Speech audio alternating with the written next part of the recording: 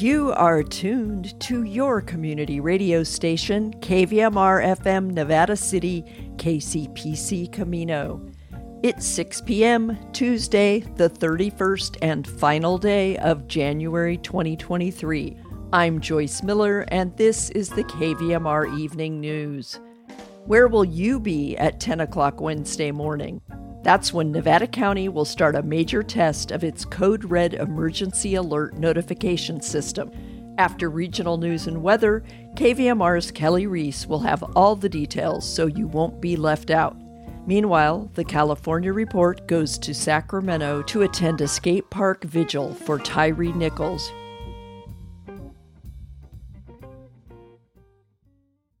This is the California Report. I'm Mari Bolaños in San Francisco.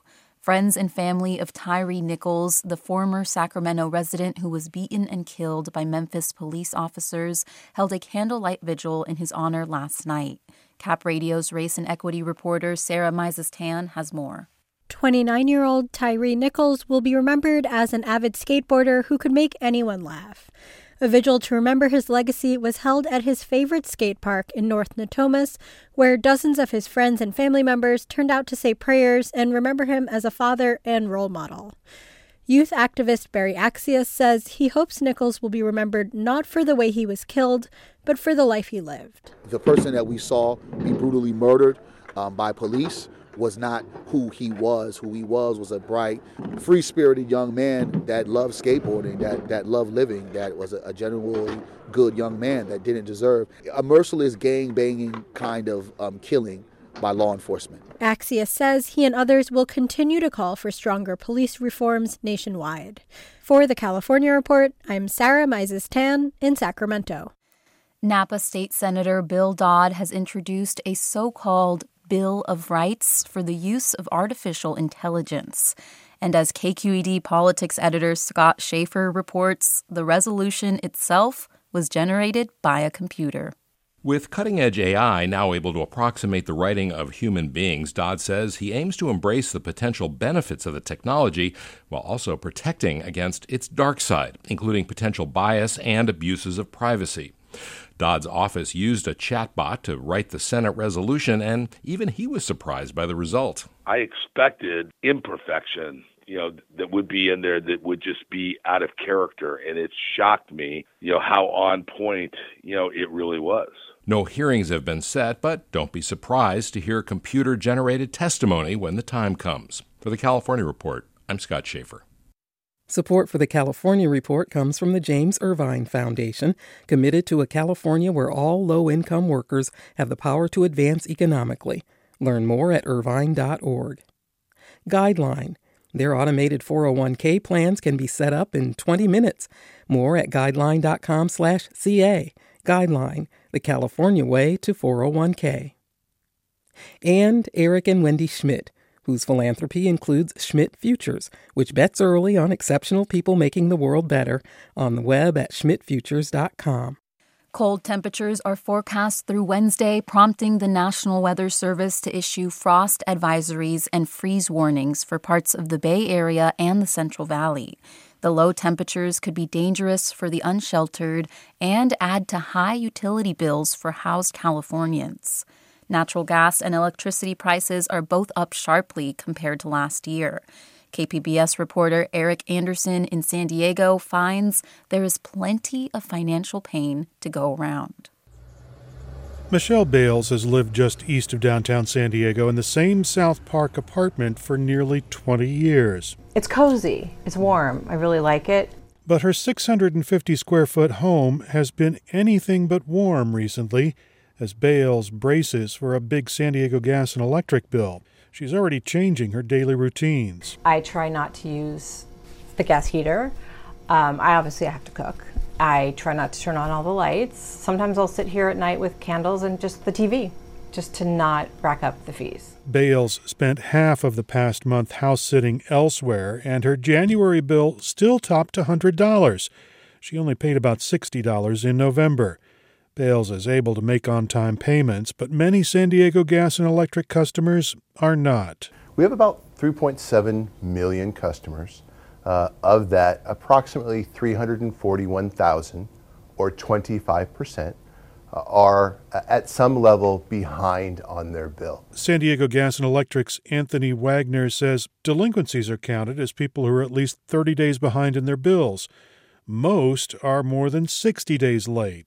It's a surprisingly large number. 5 years ago, the numbers are more like 10, 15% that were behind. Mark Wolf is the director of the National Energy Assistance Directors Association. 25% clearly suggests that the cost of home energy is becoming unaffordable for many families.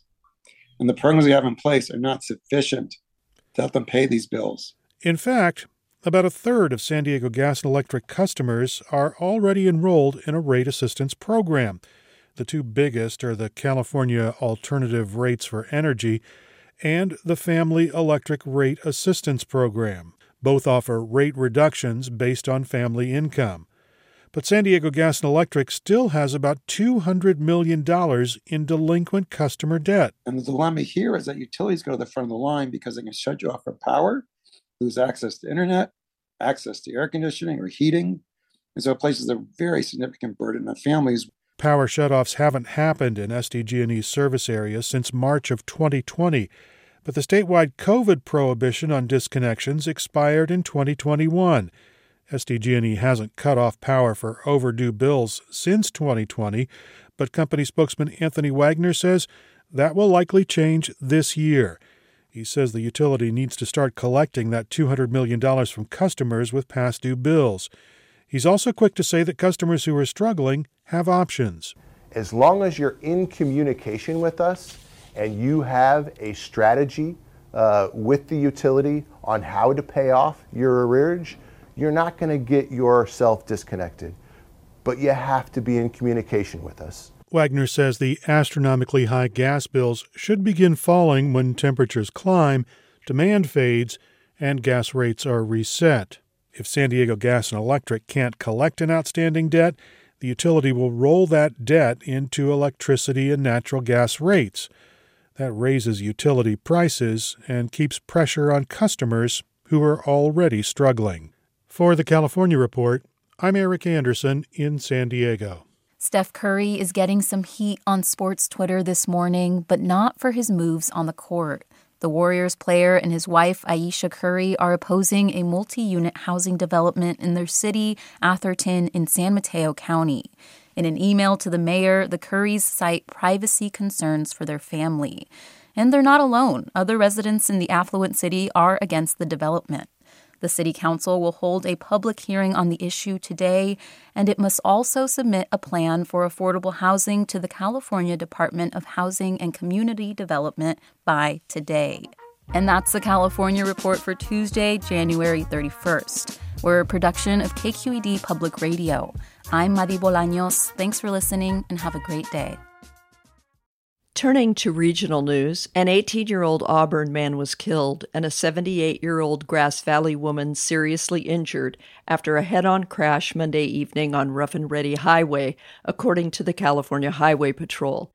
The crash happened at about 5:50 p.m. near Greenwood Road, just west of the Grass Valley city limits. This information was contained in a CHP news release, which was reported by the Union newspaper. A 2008 Infiniti G37 heading westbound on Rough and Ready crossed into eastbound traffic into the path of a 2019 Subaru WRX. The two vehicles collided head-on. The Infiniti driver, an 18-year-old Auburn man, was not wearing a seatbelt, CHP officials said in the release. He was pronounced dead at the scene. Late this afternoon, Ubinet.com identified him as Joel Romero Perez. The Subaru driver, Elise Durgan, was taken to Sierra Nevada Memorial Hospital with major injuries, according to the CHP, and then transferred to Sutter Roseville. The news release said that drugs or alcohol do not appear to be factors in the crash, which remains under investigation. Earlier in the newscast, you heard on the California Report about a vigil for the late Tyre Nichols. Another Sacramento event this weekend is planned to remember Nichols. The Sac Ramp Skate Shop, located at 7000 Franklin Boulevard, Suite 620, in the Parkway neighborhood, is hosting an event from 2 to 5 p.m. Saturday, inviting the community to honor Nichols. That is according to a report in the Sacramento Bee. The Mountain Gazette and other media outlets are reporting that U.S. champion freestyle skier Kyle Smain, who lived in South Lake Tahoe, died Sunday in an avalanche in Japan. Smain, 31, was skiing on a marketing trip for Icon Pass and Nagano Tourism, the Mountain Gazette said. Reuters reported that at least 5 people were engulfed in the avalanche on the eastern slope of Mount Hakuba Norikura at the ski resort. 3 skiers were able to climb down on their own, but 2 skiers were found dead. In 2015, Smain won the half-pipe FIS World Ski Championship in Austria. Here's good news for party people. The Sacramento Bee reports in today's edition that the Press Club, a Midtown Sacramento staple for live music and dance, will reopen at a new location. The Press Club, which had operated on P Street since 1992, closed 2 years ago due to pandemic-related issues. There will be a grand opening on February 10th at the new location on 21st Street. Turning to the regional forecast from the National Weather Service, expect freezing temperatures overnight with no precipitation. However, a weak system Thursday night into Friday could bring light rain and light mountain snow. Sunday could bring a wetter storm with widespread showers, mountain snow, and difficult travel. Nevada City and Grass Valley will be mostly clear tonight with a low around 32. Wednesday will be mostly sunny with a high near 53. Clouds will move in Wednesday night with a low in the mid-30s. In Truckee and Lake Tahoe tonight, partly cloudy with a low around 14. Wednesday will be mostly sunny with a high in the mid-40s. Wednesday night, expect clouds and a low of 20. The next chance of snow is Thursday night. Tonight in Sacramento and Woodland will be mostly clear with a low around 32. Wednesday morning, expect frost until 9 a.m., turning to mostly sunny skies and a high near 57. Wednesday night, expect patchy fog and frost with partial clouds and a low in the mid-30s. You're listening to the evening news on KVMR.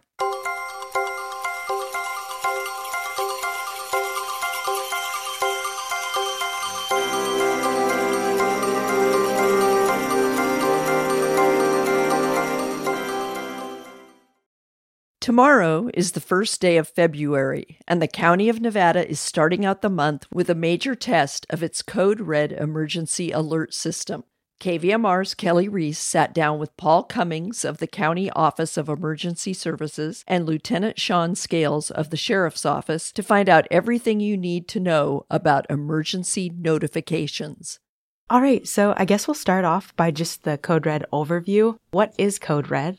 Yeah, so Code Red is a system that we use here in Nevada County to notify residents if something's happening. So if you've lived in Nevada County for a long time and you are signed up, you've probably gotten a Code Red message.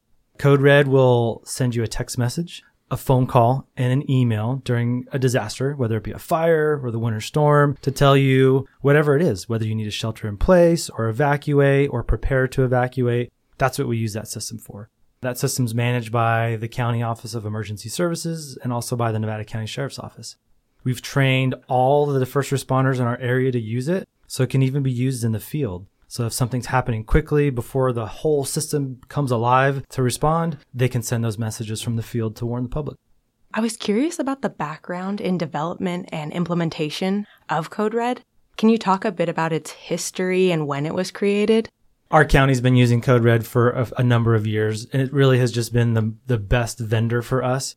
Really, for us, it just seemed to meet our needs. It can be shared across different law enforcement agencies. It's easy to train first responders to send the messages, and it seems pretty easy to get the public engaged around it.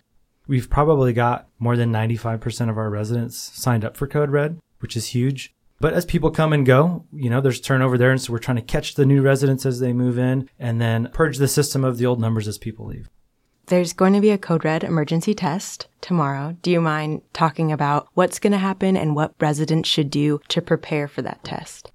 Sure. So the main thing is make sure you're signed up. That's step one, right? Everybody can log on to Code Red. You can go to readynevadacounty.org and then click on emergency alerts, and there's instructions on how to sign up. If you're currently signed up and you've created an account for yourself, I encourage you to make sure your address, if you've moved or anything like that, is updated. your phone lines or your phone numbers you'd like to be contacted at, or email addresses are updated to make sure that you can actually receive the alert. We'll start sending the alerts around 10 a.m. tomorrow. We'll send it by supervisory district, so it could be you could receive the alert sometime in the afternoon as well. We allow the time for each of the alerts to proliferate through the phone system so we don't clog up everything. And then by the end of the day, if you haven't received an alert, we encourage you to, one, verify you actually have signed up for Code Red. If not, you can sign up through the website. It's relatively easy. If you have difficulty signing up, you can always call 211 and they can walk you through the sign up process. Or if you are signed up for Code Red, you can always contact Code Red customer support at 1-866-939-0911 extension 1. And I'll repeat that, 1-866-939-0911 extension 1.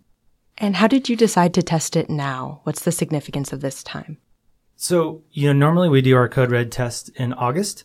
So the last 3 or 4 years, we've done this countywide test where we message everybody. But really with the increasing fire threat every year and everybody just being so hyper primed to evacuate and within minutes, a fast moving fire potentially threatening people, we thought that's probably a bad time of year to be adding a superfluous or, an additional non-life threatening Code Red message. So we decided to move it to the winter. That way we can also bring awareness around signing up for Code Red and off-season preparedness. And then as we head into the spring, this maybe will get people thinking, hey, maybe I should pull my go bag out. Can you discuss a bit about how Code Red will message you based on your address? The example I give is, Code Red is based on where you've physically registered.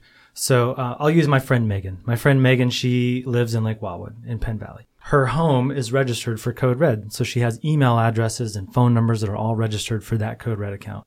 If there's a fire that affects Lake Wildwood, Megan, if her evacuation zone is part of the area that's threatened, she would get the messages that the sheriff's office is sending if they were going to do an evacuation. But if Megan is in Nevada City and there's a fire that's threatening Nevada City and they start sending Code Reds to Nevada City, she wouldn't get those messages because she's registered in Lake Wildwood. And so that's why we encourage the public to not just depend on Code Red like it's a silver bullet. You really should have a whole suite of ways to stay notified, right? Tune in to KVMR, go check Ubinet online, the Union, Facebook, Twitter, some of the other tools that we have, the high-low siren. These are all ways to stay informed. I just encourage residents to understand that piece of it. Code Red is great, but it doesn't follow you around. And for people who don't have internet access or cell phone reception, or something happens and perhaps landlines are down, would Code Red still work, or what would be the best option for them at that point? Yeah, so there's a variety of ways you can be notified within Code Red. So if you're lacking internet service at the time or cellular service, if you've had an alternate phone number set up, so if you've got a landline that's up and running, that will still be functional. If absolutely everything is gone, I'm talking landlines are gone, cell phone infrastructure is gone, all of those mediums that you'd be like internet's gone, everything like that, that's where radio can come in, to fill that void. And also deputies on the ground or first responders with their high-low sirens doing direct notifications in people's areas, neighborhoods and things like that where the emergency actually is located. If you haven't heard it before, here's what it sounds like.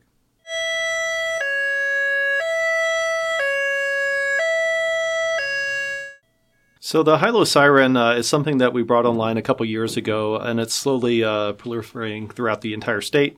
Currently, all of our first responders in Nevada County use it. We call it our last line and our first line, and it's exactly that, a high-low pitch. We had to get special authorization from the state to permit us to actually utilize it, and it means one thing: leave immediately. What different types of emergencies qualify for use of Code Red? How's it triggered? Basically, when there's a call to action for the public. So we all always think about fires, right? Because fires, we live in a community where fires happen, unfortunately. If it's an evacuation warning or an order for a fire, so we're telling them, okay, this particular area needs to be evacuated, and we say the status, what level of evacuation it is, if it's an order or a warning. And the two differences there is a warning if you have pets, if you require extra time, access and functional needs, livestock, all those things, that's probably time for you to get moving. Evacuation order, that means get out now as fast as you can leave, get on out as fast as you can. But we can use Code Red for a variety of different things. We've done it for missing persons cases. We've done it for gas leaks, silver alerts for folks who have wandered away. Any time that we are alerting the public to a threat or condition or to take some action. In addition to providing the warnings or the evacuation messages, does it provide the evacuation routes people should take? Generally not, mainly because, situations can change. So generally your typical message will tell us who's sending the alert. So your ideal alert will say who's sending it. So in our case, the Nevada County Sheriff's Office. However, Grass Valley PD can utilize this system, as can the town of Truckee, Nevada City PD. So whoever's sending the alert, what the actual area that's impacted by it, so zone 391, NCO-E 391, what the actual threat is, so it could be a fire or a flood or anything like that, and then what the call to action is, whether it's leave immediately. With a fire, typically we'll send something out saying there's a fire located on this street and it's headed this direction, but fires can change direction relatively quickly. That's why we don't broadcast evacuation routes, because who knows when that person is going to receive that message. Have you had any feedback from the community about Code Red? We have.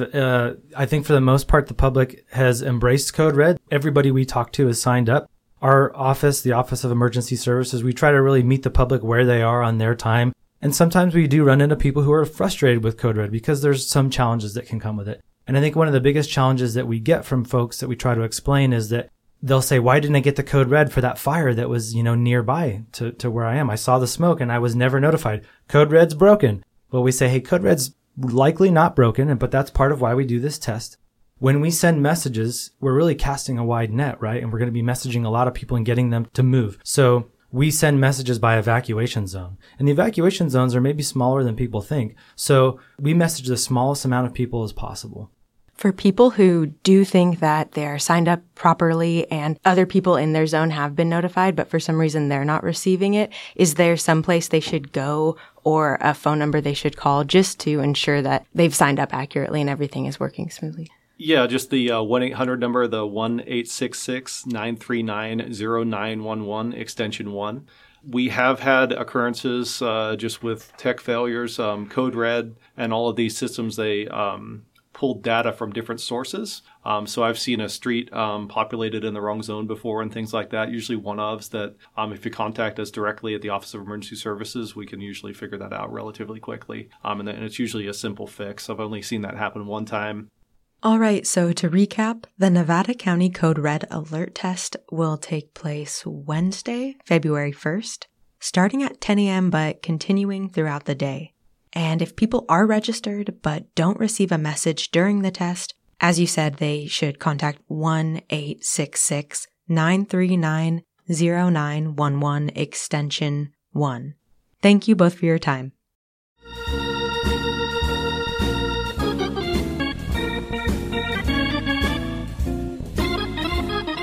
That's our newscast for Tuesday, January 31st. KVMR Community Radio gets support from Nevada County Citizens for Choice, promoting reproductive justice and equitable reproductive health care access, advocacy, and education with compassionate services for women, men, and teens. Learn more at citizensforchoice.org. And Clearwater and Filtration, offering solutions for water quality, well operations, water storage management problems, and conservation, providing water testing services, treatment, and home filtration system design or evaluation. Information at clearwaterandfiltration.com. The KVMR Evening News is produced by KVMR News Director Claudio Mendoza and airs every weeknight at 6. If you missed any of our newscasts or interviews, you can listen at kvmr.org or wherever you get your podcasts. And you can always connect with us on Facebook and Instagram. This is Joyce Miller signing off. Join us Wednesday for the next edition of the KVMR Evening News.